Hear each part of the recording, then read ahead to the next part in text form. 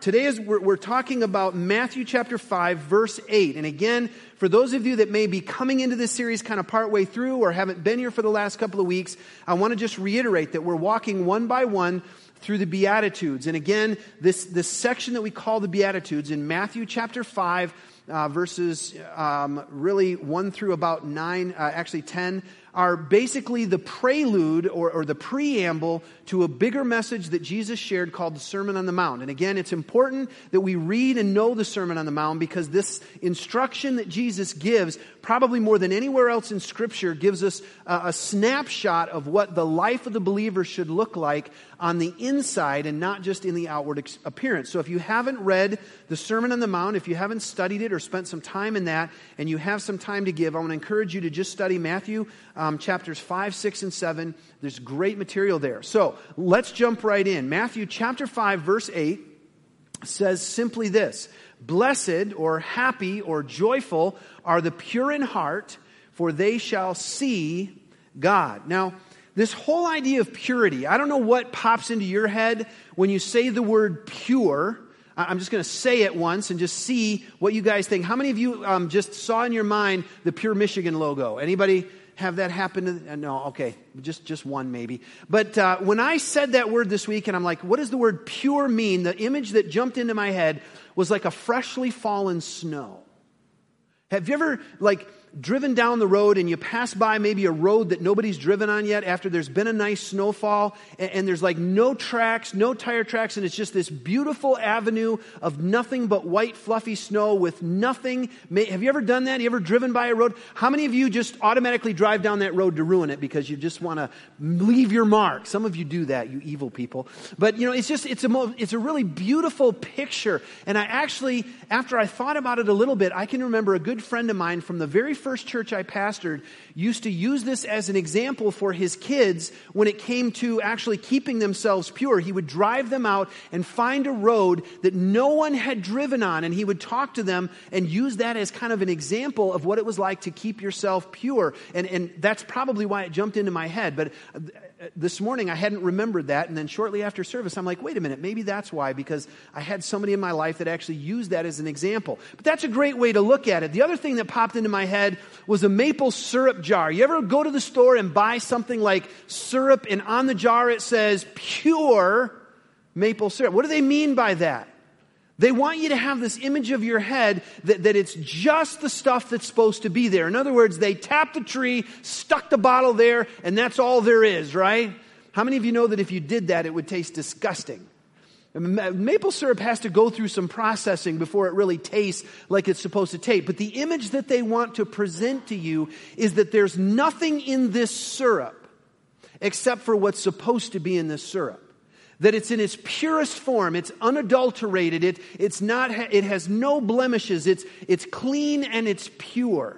And so that's the idea that pops into my head when we think about something being pure. There's also the image from the Old Testament that kind of jumped into my head as well. A lot of times people would call their sacrifices pure if it was a sheep or a goat that was without blemish or without spot. And so if you find something that's perfect, a lot of times we would say that that's pure. And I got to tell you, if you've observed in the world that we live in today, there's not a lot of things that are absolutely pure.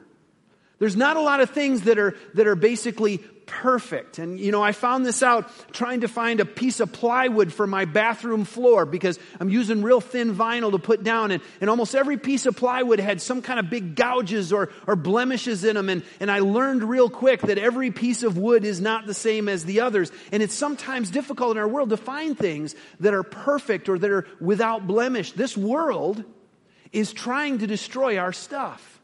Can we agree on that? Can we agree that Michigan is trying to eat our cars from the bottom up? Amen? Some of you have no idea what I'm talking about. Salt on the roads, my friends. Go look under your car right now. If you've had it more than a year, you're probably not going to find a spot-free, blemish-free undercarriage to your car. This world we live in has a tendency to destroy things. Why? Because the world we live in is not pure.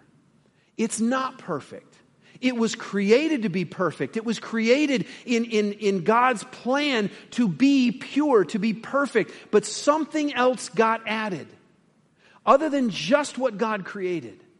Sin came in and put its stamp on creation. And now everything that we see is fallen. Everything that we see is kind of starting to die and decaying. You can see this in the world around us with all of the leaves that you're probably discovering were under the snow. You know, every fall we're reminded that things die in creation and not just in humanity. Each and every one of us, the moment we're born, begin to age, which is really a nice way of saying you're kind of slowly preparing to die. Amen? I'm sorry I'm morbid, but I'm 50 years old now. This is all getting real, right? I'm halfway to 100. I know some of you are rolling your eyes, but this is a big deal for me, man.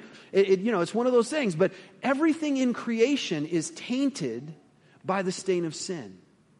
And so very little in our world is pure. Now, I'm not saying that there's nothing in our world that isn't good. I'm not one of those people. I believe this world has some good things in it and has some good people in it. How many of you have ever eaten ice cream? Good or not good? I would say good. How many of you have ever seen a beautiful sunrise over Lake Michigan or over the mountains? Beautiful things. I believe there are all kinds of examples in our world of the footprints of God or the fingerprints of God, things that He designed, that He created to be beautiful for us. And so we live in a world that is somewhat good, and yet it bears the stain of our sins. And so this idea of purity is a hard one for us to grasp because there's very little around us in the world today that is perfect or that is pure. Now, for the Jews, for the people that Jesus was talking to when He presented this message, they would have seen a very different image probably than I would. They certainly wouldn't have seen pure Michigan. There wasn't a Michigan back then. They would have seen something completely different. When they heard the word pure, you know what they thought of? They thought of obey the law, do the right thing, wash your hands when you're supposed to wash them, don't touch things that Jews aren't supposed to touch, eat kosher. That's what they would have thought because they had all these regulations from the Old Testament that literally lined out in all of the Jewish way of life how to remain pure so that you would be pleasing to God. You see, God gave the law to them. He gave the 10 Commandments and He gave all of the laws so that they would recognize their sin. But somewhere along the line, they started to think if we can just do all this stuff, then we'll be pleasing to God.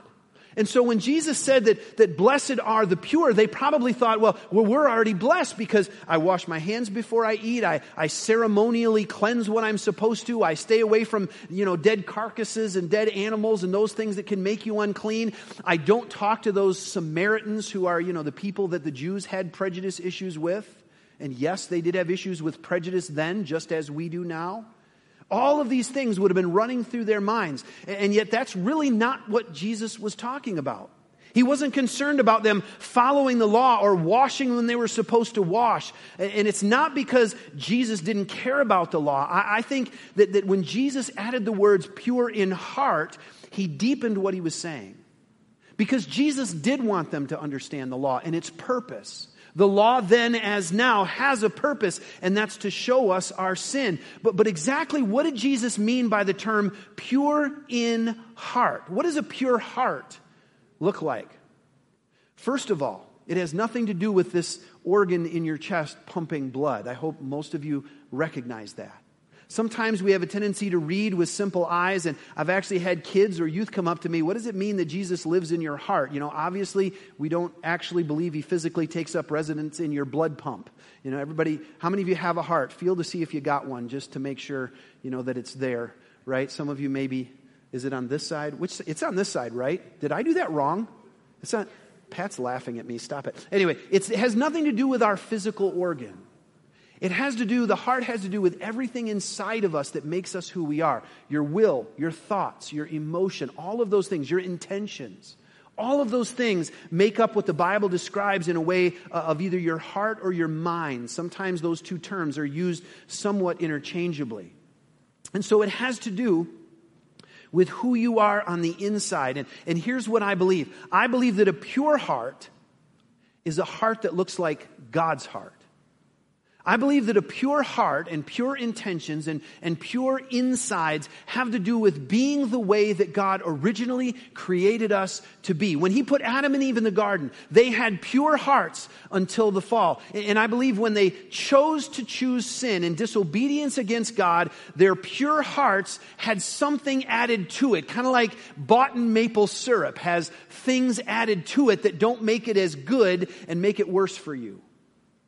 I believe that Adam and Eve's hearts were tempered with something else. And a pure heart looks like God's heart. And God's heart looks like the heart that Adam and Eve had before they sinned. If we kind of look at Matthew, even chapter 3, chapter 5 rather, the part that we've been studying in the Beatitudes, Jesus gives us some ideas as to what a pure heart looks like.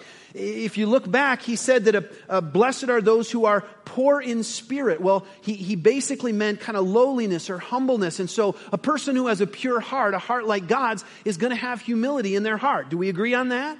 I mean, I believe God is humble, even though He's the greatest thing in the universe and has power. He is still a humble person. He doesn't presume things. I believe that a humble heart or a godlike heart has gentleness in it. As Jesus said in verse 5, I believe it's a heart that hungers and thirsts for righteousness, as we see in verse 6. It's a heart that is merciful, as we saw in verse 7 last week. It's a heart that is pure. It's a heart that is peacemaking, that looks to create peace in the world, as we're going to look at next week. And so in the Beatitudes, Jesus is already describing what the kind of heart looks like that would be pure.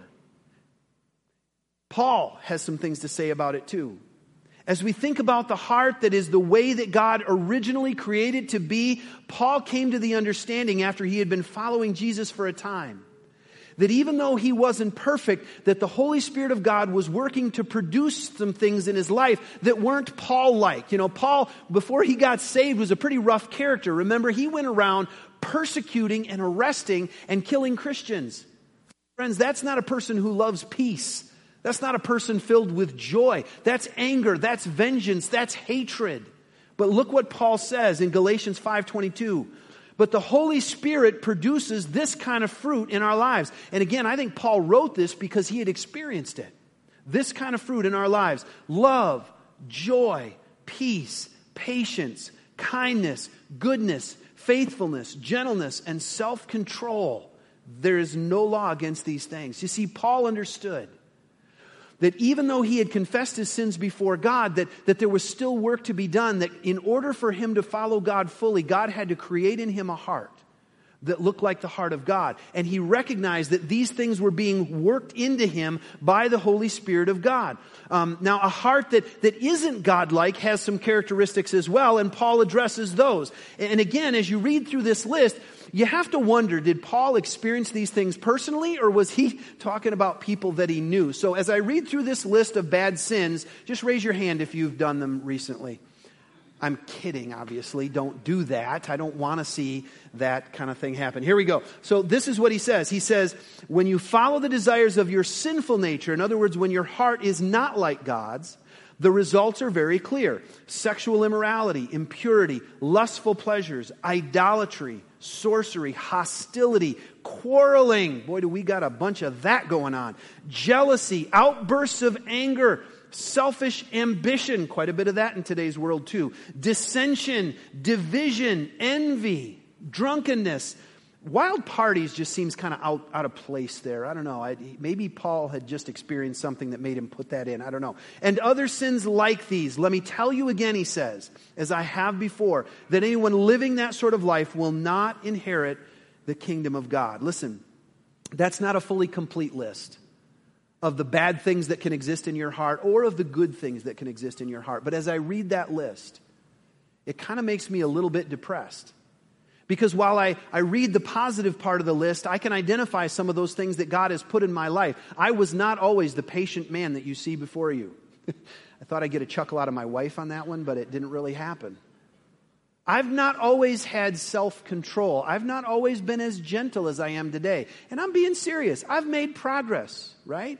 Since Jesus came into my heart, the Spirit of God has been working on me, and there's been some progress. I'm not afraid to admit that, and I'm not bragging. I'm just testifying. Because I didn't do it. The Spirit of God does it in us. How many of you have seen some progress? Don't be afraid to raise your hand if it's true. Has you seen some progress since the Spirit of God came into your life, creating these attributes of the Spirit in there? Have you? Raise your hand if you've seen it. Please, be proud of it. If the Spirit of God is working inside of you to create something new, we ought to recognize that and acknowledge it and be proud of it, because that's what's supposed to happen. But as I read that other list, I can see the seeds of some of those other things in there too. Now, I may not attend wild parties. Why did I choose that one? I've never been to a wild party in my life. The parties I go to are the most boring parties in history. Ask my children, they'll never. But, there's some other things in there. The sexual desires, some of those other things that are there. I can see in my own life that sometimes there's seeds of that planted. And if I'm not careful, those seeds will grow.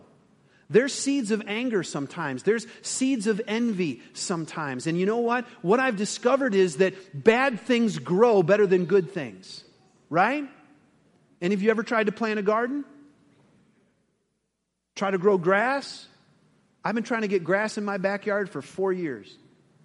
We put seed down. We put fertilizer around. We did the weed and feed thing, which I am morally opposed to, by the way. Why you would ever fertilize your grass so you can mow it more is beyond me. But I tried it because all I've got is little clumps of grass here and there. And then if I leave that yard alone, you know what will happen? The weeds will grow this tall and the grass will all die. Well, what does that tell you? It tells you that because of the stain of sin in our world, those things that are good and honest and right and just take cultivation and work to make grow.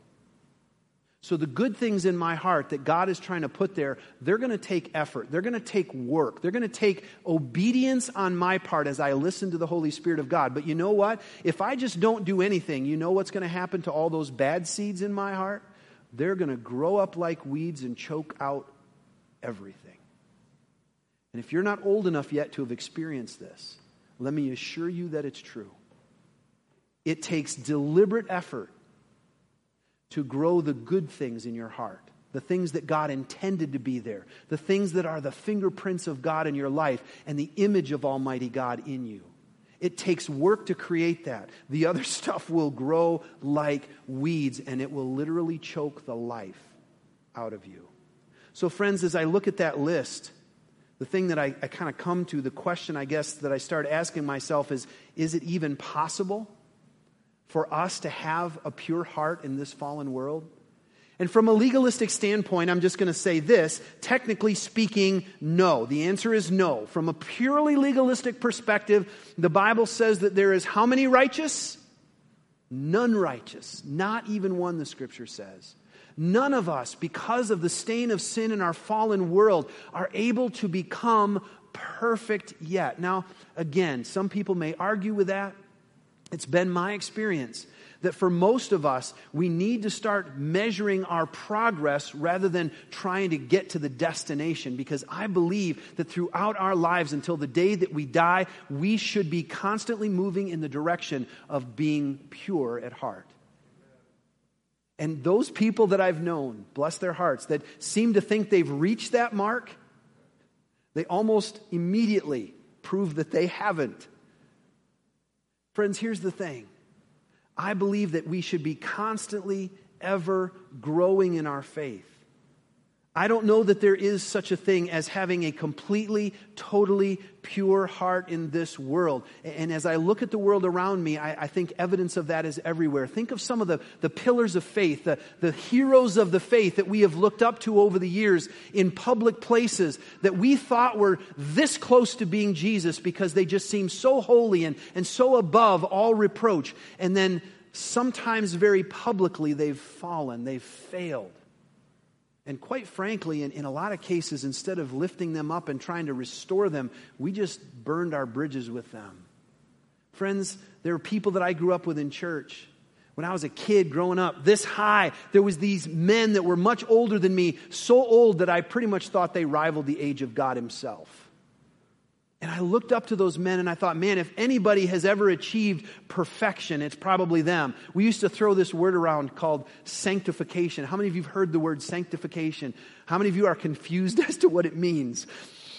There's a lot of people who interpret that word differently, but when I heard sanctification as a child, and I understood, I just thought that meant that these guys, these elders in our church were probably perfect if they were sanctified. And you know what? As I grew up, I started noticing that they weren't always perfect. But you know what I also began to realize? That when they failed, they worked toward perfection.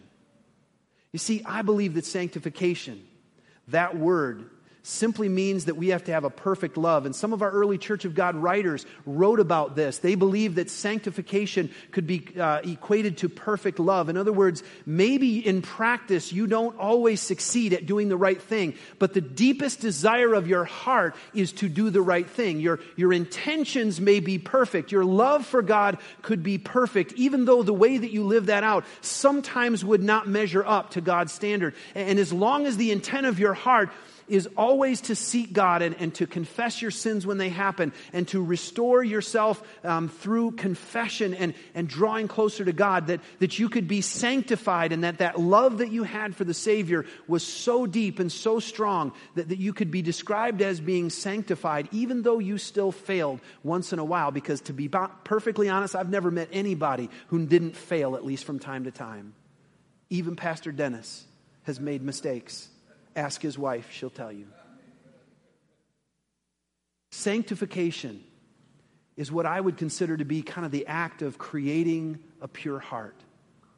And all of us, at the beginning of creation at least, Adam and Eve were born with a heart that was perfect, that was pure.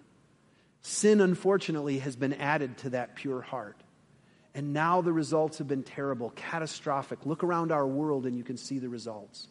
But I believe through Jesus Christ, and recognizing what God did by sending Him to the cross of Calvary, we can be seen by God as perfect because we're moving toward Him instead of having to be perfect all at once. And because we recognize that Jesus came and He died for our sins, if we confess our sins, Scripture says He is faithful to forgive us of our sins and then cleanse us from all unrighteousness. That cleansing is the process of God giving us a pure heart. Here's what I want to tell you, though. I believe that the process of getting a pure heart means that you have to recognize your sinfulness on a regular basis. You see, I know some people that have said, yeah, I've sinned, I've confessed my sin, I'm good with God, so now I can just go on with my life and kind of forget that God exists. I know some people who kind of treat their Christianity that way. As long as I go to church, pretend to sing, and put at least an empty offering envelope in the offering envelope, it's good to go. People think I'm giving, it's okay, right? As long as I look good on the outside, everything's good. But that's not the idea here. What God intended for us was that we're ever and continually growing closer to Him. So as we recognize who we are, that puts us into a different state of mind. As we acknowledge our sin, it causes us to act differently. There's a soberness and a seriousness, a gratitude for what Christ has done. It creates a humility in our lives that isn't there if we just assume we're good. And so we need to, on a regular basis, remember that we are fallen creatures. Remember that we need God's forgiveness, not just once for all, but on a continuing basis. And not that we have to somehow do that through self-deprecation. I think we need to understand that we're children of God. And that's an exciting thing. But until we reach heaven, there's going to be struggles. And unless we recognize that, then we're going to just forget to work on our faith. We're going to forget to move in the direction of a pure heart. Blessed are the pure in heart, Jesus said, for they shall see God. And friends, I believe that the best way that you can work on a pure heart, the best way you can find a pure heart, is to see God, to spend time with Him, to come to know Him. And as you do that, the eventual result of that will be that you will see God, yes, face to face someday when He comes to take us all to heaven, or when you pass away and go into His kingdom. But I believe that you will also begin to see God everywhere that you look. Because you know what? As I look for the imprint of God on people and on things, I see God all over in His creation. As bad as our world is, I think there are still glimpses of Him out there.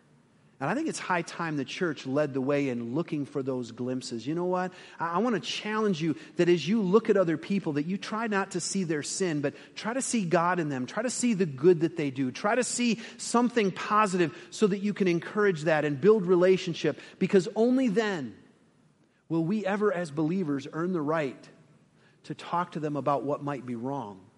Let's look for what is right and identify with that and resonate with that, and then we can start moving through the process of helping them to see some of the areas where the Spirit of God may want to work on their lives, just like He's working on our lives. Friends, I believe that as we grow closer to Christ, as Paul discovered and as he wrote about, God will help us to weed out those things that are interfering with us having a pure heart. The biggest question is, are we going to let Him? The process is simple. When you fail, you confess your sins to God. And when God speaks to you, and I believe He will, and tells you how to overcome that and how to get that out of your life, actually listen and do what He says. I know that sounds completely unreasonable, but actually listen.